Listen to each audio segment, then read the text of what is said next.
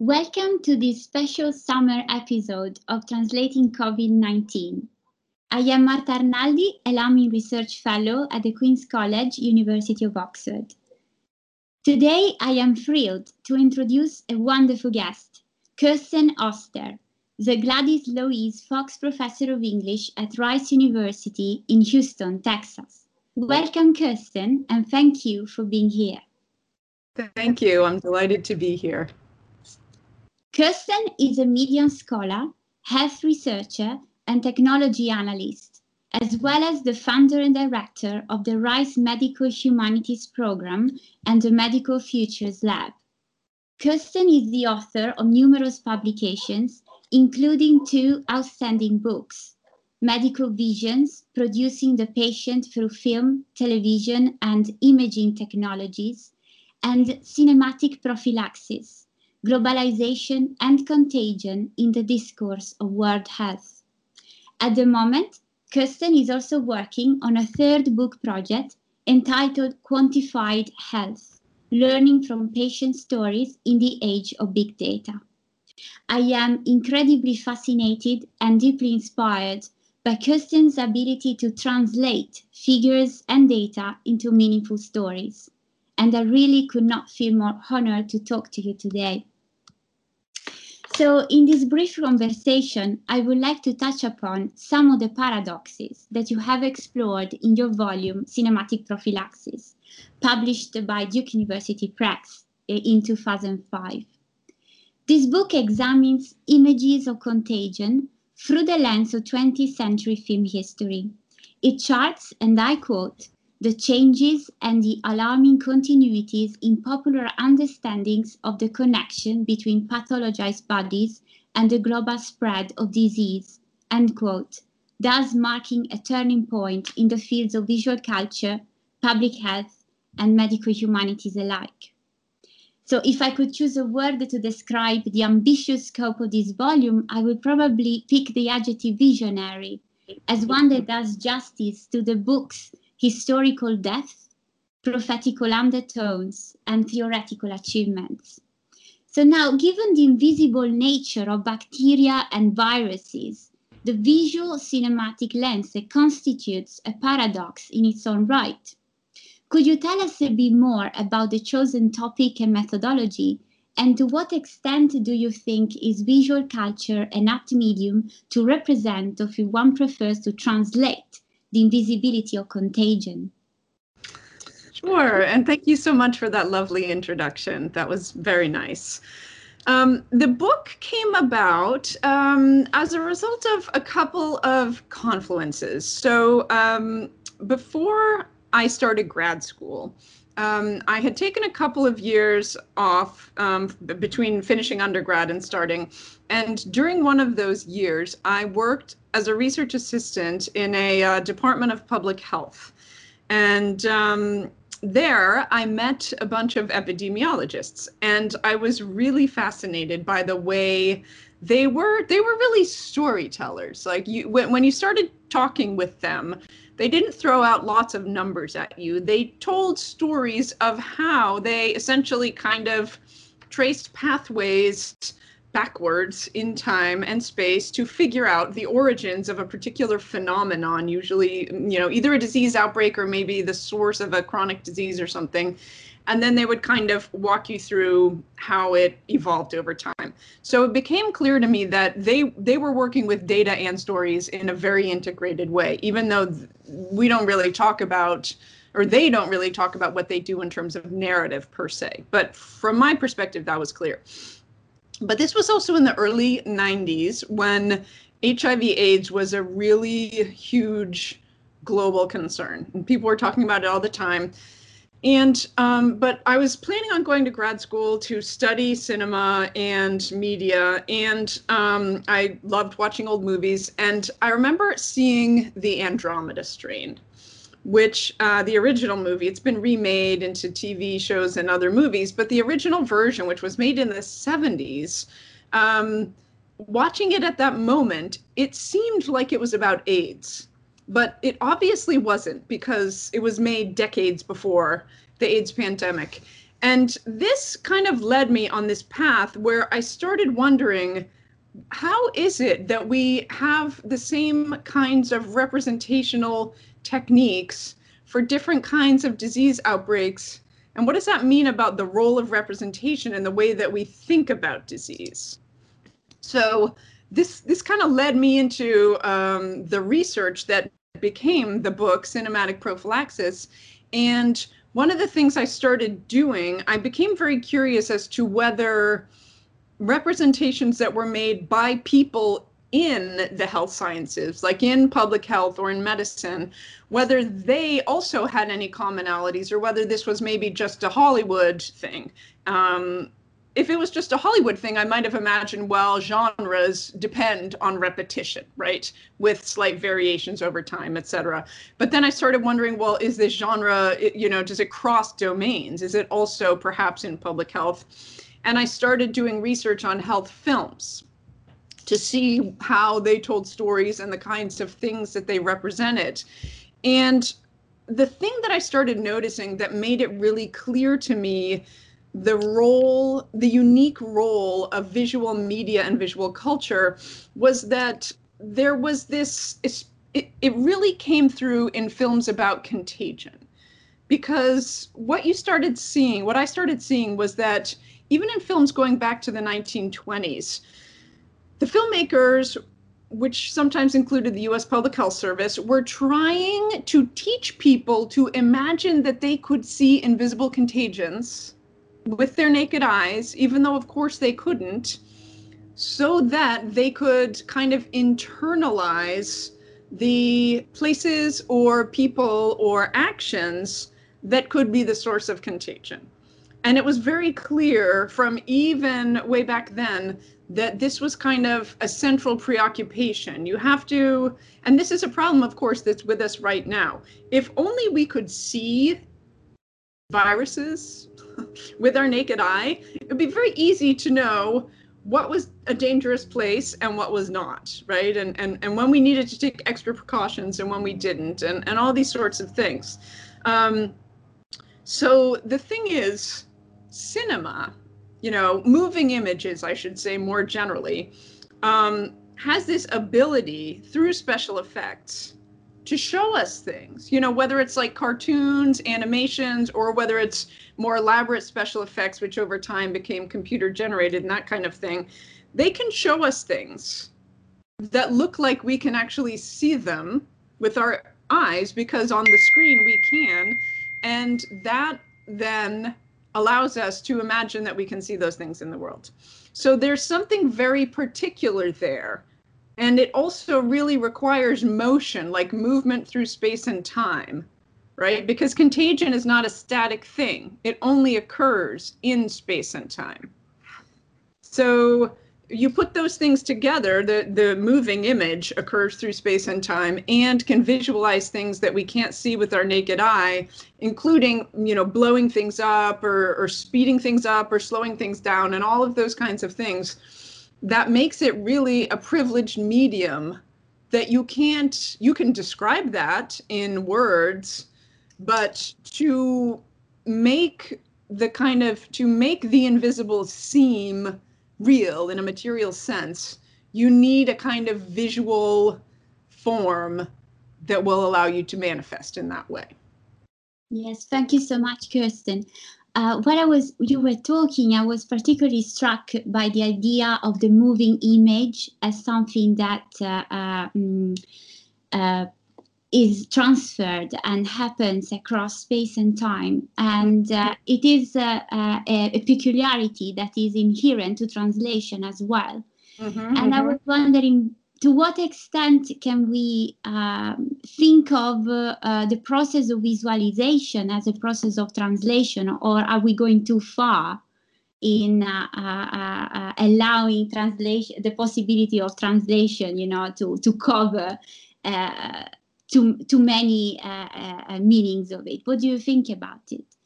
Oh, I think that translation is a perfect term for that, especially when we're talking about creating visualizations of something that has a status in the world of quote unquote objective fact, right? So when you think about public health communications, for example, they are supposed to be, from the point of view of public health experts, science-based, okay? And so, we can talk about the extent to which the discourse of objectivity is itself constructed, but nonetheless, the idea is that there is a fact, there's a scientific fact in the world that has been proven, or at least a hypothesis that is pretty strong, that needs to be then communicated to the general public. And this is widely recognized in science communication as a challenge because scientists communicate in a language amongst themselves that's very different from the overall mode of discourse in public or in popular culture.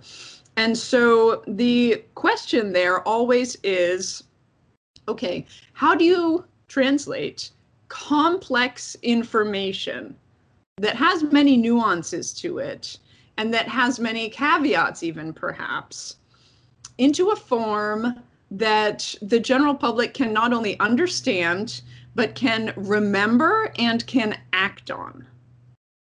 So for all of these things, there's been a lot of research about the way that we need to think about the visual dimensions and the narrative dimensions of this kind of work, because we know, though this hasn't fully been embraced worldwide, I would say, and by all communicators, but researchers know that having a scientist stand up and present a lecture with all of the relevant data to the general public is not a good way to communicate information to the general public, right?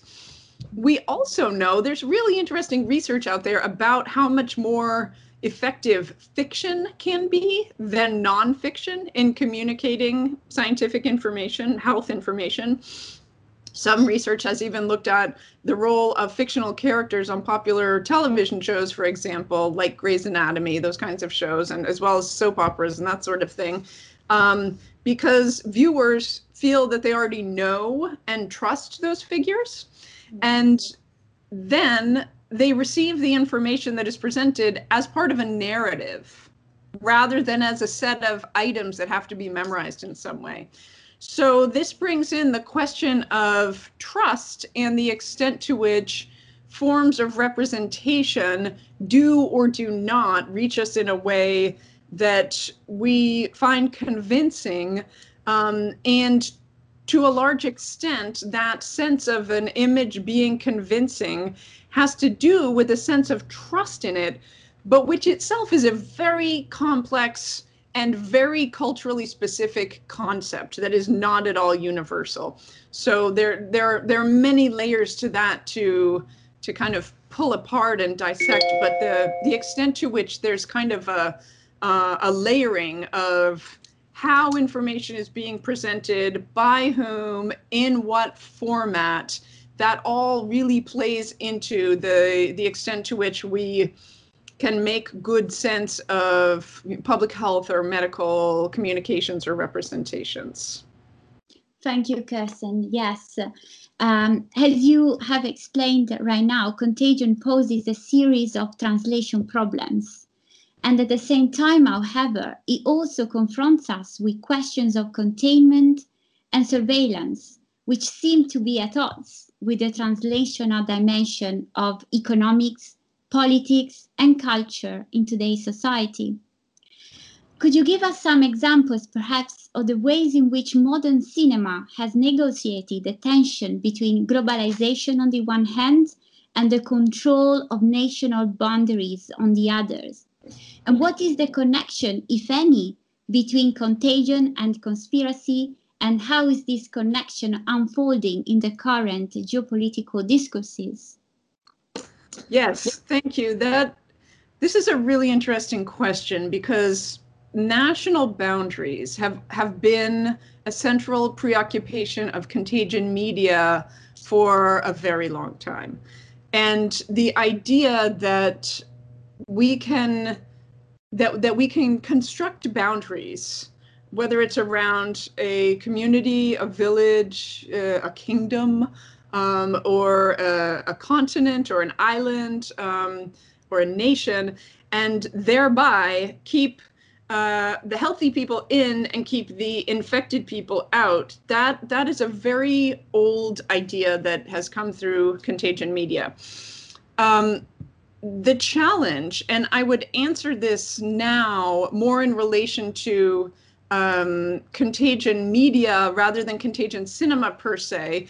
The challenge is partly that the ways that we access and share information, of course, now are completely networked and do not respect national boundaries of any kind, except in cases where the flow of certain forms of information are blocked by state powers, for example. But by and large, the international flow of information and ideas is it defines the ways that we access information and images now. So that includes cinema as well as everything else. But one of the things this means is that when we think about image-based media, actually most people in the world access information through video forms rather than through text. So that still is a very prominent and prevalent way that information circulates. But those videos, unlike the public health films of that I wrote about in Cinematic Prophylaxis, the videos that people get their information from, which could be on YouTube or Facebook or any place, they're not necessarily vetted by some centralized authority. They're not necessarily science-driven, and they are capable of spreading ideas, including conspiracy theories, in ways that actually really challenge the kinds of information that previously organizations like the WHO had conveyed through films, like the films I wrote about in Cinematic Prophylaxis. So in the 50s, the WHO could make a film about a disease outbreak and send it out all over the world, and there wouldn't be a lot of competing narratives or visualizations. That would be the representation. And that allowed those kinds of representations a kind of authority that they just don't have anymore, because they're competing with all these other videos, including conspiracy theories.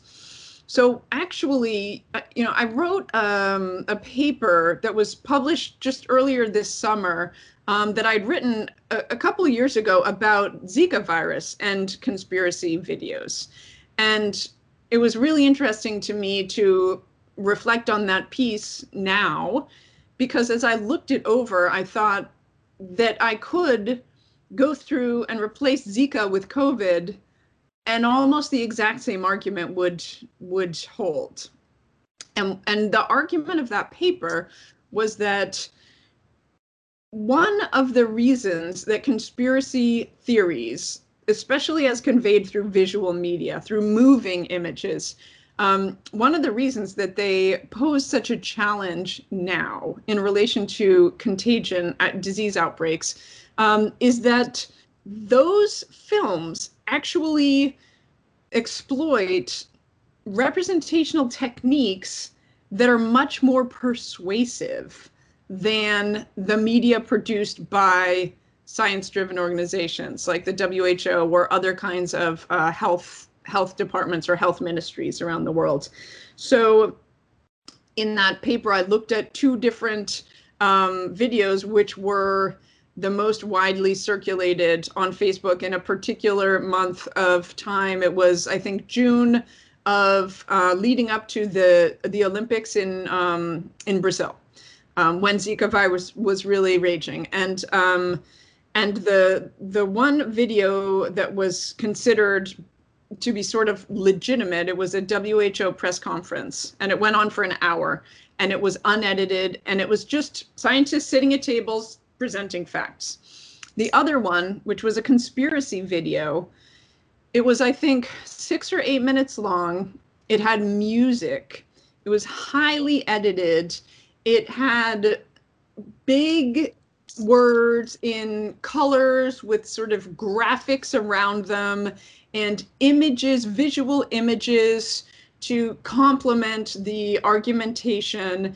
And the whole thing built an argument step by step that didn't make any sense from a scientific point of view, but rhetorically was incredibly persuasive, and most of all was very emotional.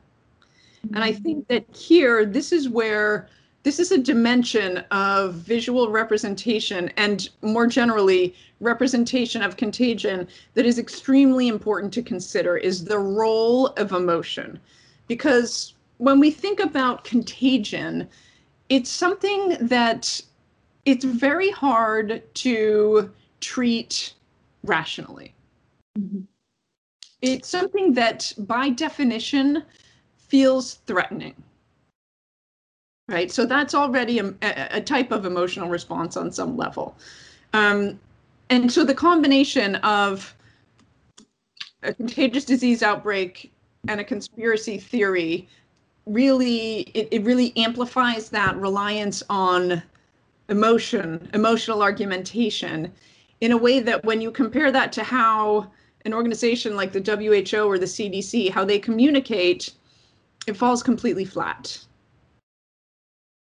Yes.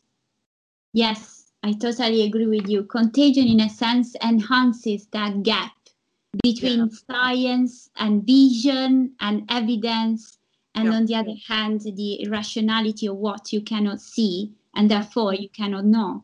So yes, definitely. Thank you so much for the illuminating this mysterious, in a sense, way in which we access information and process them. Mm-hmm. Yes, and talking about health data more broadly, since you also touched upon this issue, and as I said, you are working on a project that deal with this topic. There is a final paradox I would like to discuss with you and to propose to you. And the paradox deals with the inherently qualitative, cultural, and as we said, narrative nature of quantitative data about health and disease. In a sense, we can say we are made not just of cells, but of stories. So what do you think is that meaningful story that the current infection rates, recovered cases, and death tolls are telling us? How can we translate the language of statistics into relevant language that can help us articulate, comprehend, and perhaps even overcome the coronavirus crisis? Yes, this is the question that preoccupies me right now more than ever, not only because I'm working on a book about this, about the relation between data and stories, but also because in looking at the contagion media of the COVID outbreak, it is so apparent how data-driven the visualizations are, which isn't always the same as the sort of policy-based responses. I've been very struck in the current outbreak by how popular the COVID dashboards are. The COVID dashboards and the maps. And this is partly to do with certain technical affordances of the internet and of other open access software for mapping that are available now that hadn't really been available to quite the same degree for other large outbreaks around the world in recent years. So I find it really interesting that there are so many COVID maps and so many data visualizations, to the extent that this phrase "flatten the curve," right? It's a ubiquitous phrase which only references a data visualization. Like, it actually doesn't mean anything else in the world. That curve is a statistical model, right? There's no curve out there in the world that we're, that's three-dimensional that we're going to flatten. Yet we're all talking about flattening the curve, right? And So I'm really struck by the juxtaposition of that preoccupation on the one hand, and then on the other hand, especially in the United States, the absence of images of the people actually suffering from the disease, especially in hospitals. And this is partly due to restrictions on who can go in the hospitals, partly for safety, partly for privacy. But also, there have been very few images circulating of the total numbers of deaths and the numbers of disabilities. And even more than that, I was really dismayed by how long it took for the discussion of the racial health disparities, especially in the US, to finally become a really central part of the discussion. And to me, when you think about this question of what are the stories that the data are telling us, or which stories could we pull out that would make a meaningful difference, I think that in the US, most states were not actually recording race and ethnicity data as they were recording infections and deaths. And once that started to become apparent, that in fact, you could track severity of outbreaks in relation to racial and ethnic lack of access to not just healthcare, but also to high-paying jobs that would allow them to not be in public so much, and other resources that could help protect these communities from exposures, it starts to actually tell a story about who is vulnerable and why, that becomes a bigger story when you start to recognize that, in fact, in this outbreak and in every outbreak, we, the general public, are really only as safe and healthy as the most vulnerable among us. So the story becomes different when you start to see that there are certain parts of the curve, right, that needs to be flattened, that are invisible by design at certain times, and then hyper visible also by design at other times. So what I mean is that the extent to which racialized communities were suffering from COVID was not evident early on. And as it became evident, then that narrative was politicized in such a way that those communities were, from the point of view of certain politicians, blamed for their own illness. Which brings us back to a long history of racialized contagion, which I talk about in Cinematic Prophylaxis. And there are some different features to the way that has played out in COVID.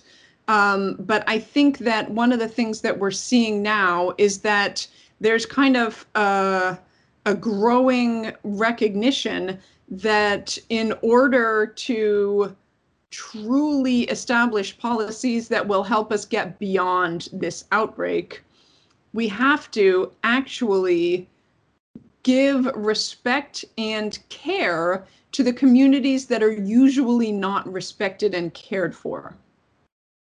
Otherwise, this will never end. This will never end. So that really then, it kind of flips a certain element of contagion media that has been with us for a very long time, which has tended to treat racialized bodies as these external others that threaten the nation and that are carriers of disease and that should be kept out to keep the internal pure and clean and healthy. That's like a very old rhetoric of disease and contagion that has been visualized in many public health films, and also was part of this in a different kind of racialization, which was xenophobia in relation to people from China, people from Asian countries in general. So that's another kind of piece of this whole story. But I think that in the current moment, you know, looking at this, and again, I'm talking about the U.S. situation largely because this has certainly played out differently in different parts of the world. So I think that in the case of the United States, telling the stories that actually are hidden by the statistics, specifically the questions of who are the most vulnerable and why, it sheds a light on society and what is valued in that society that then gives us some possible ways to respond to the pandemic, which force social acknowledgement of things that are usually hidden. So I think here too, you know, the framing of kind of visibility and invisibility, and the extent to which translation of different forms can illuminate things that you can't see. So the statistics don't tell us the stories of who suffers and why, but really digging into them and seeing who is actually suffering and why they are in that position in the first place shows us a path forward. Yes. Whether or not there is a social and political will to take it is a different question. But I think that's one of the things that telling the stories that are embedded in the data can do for us.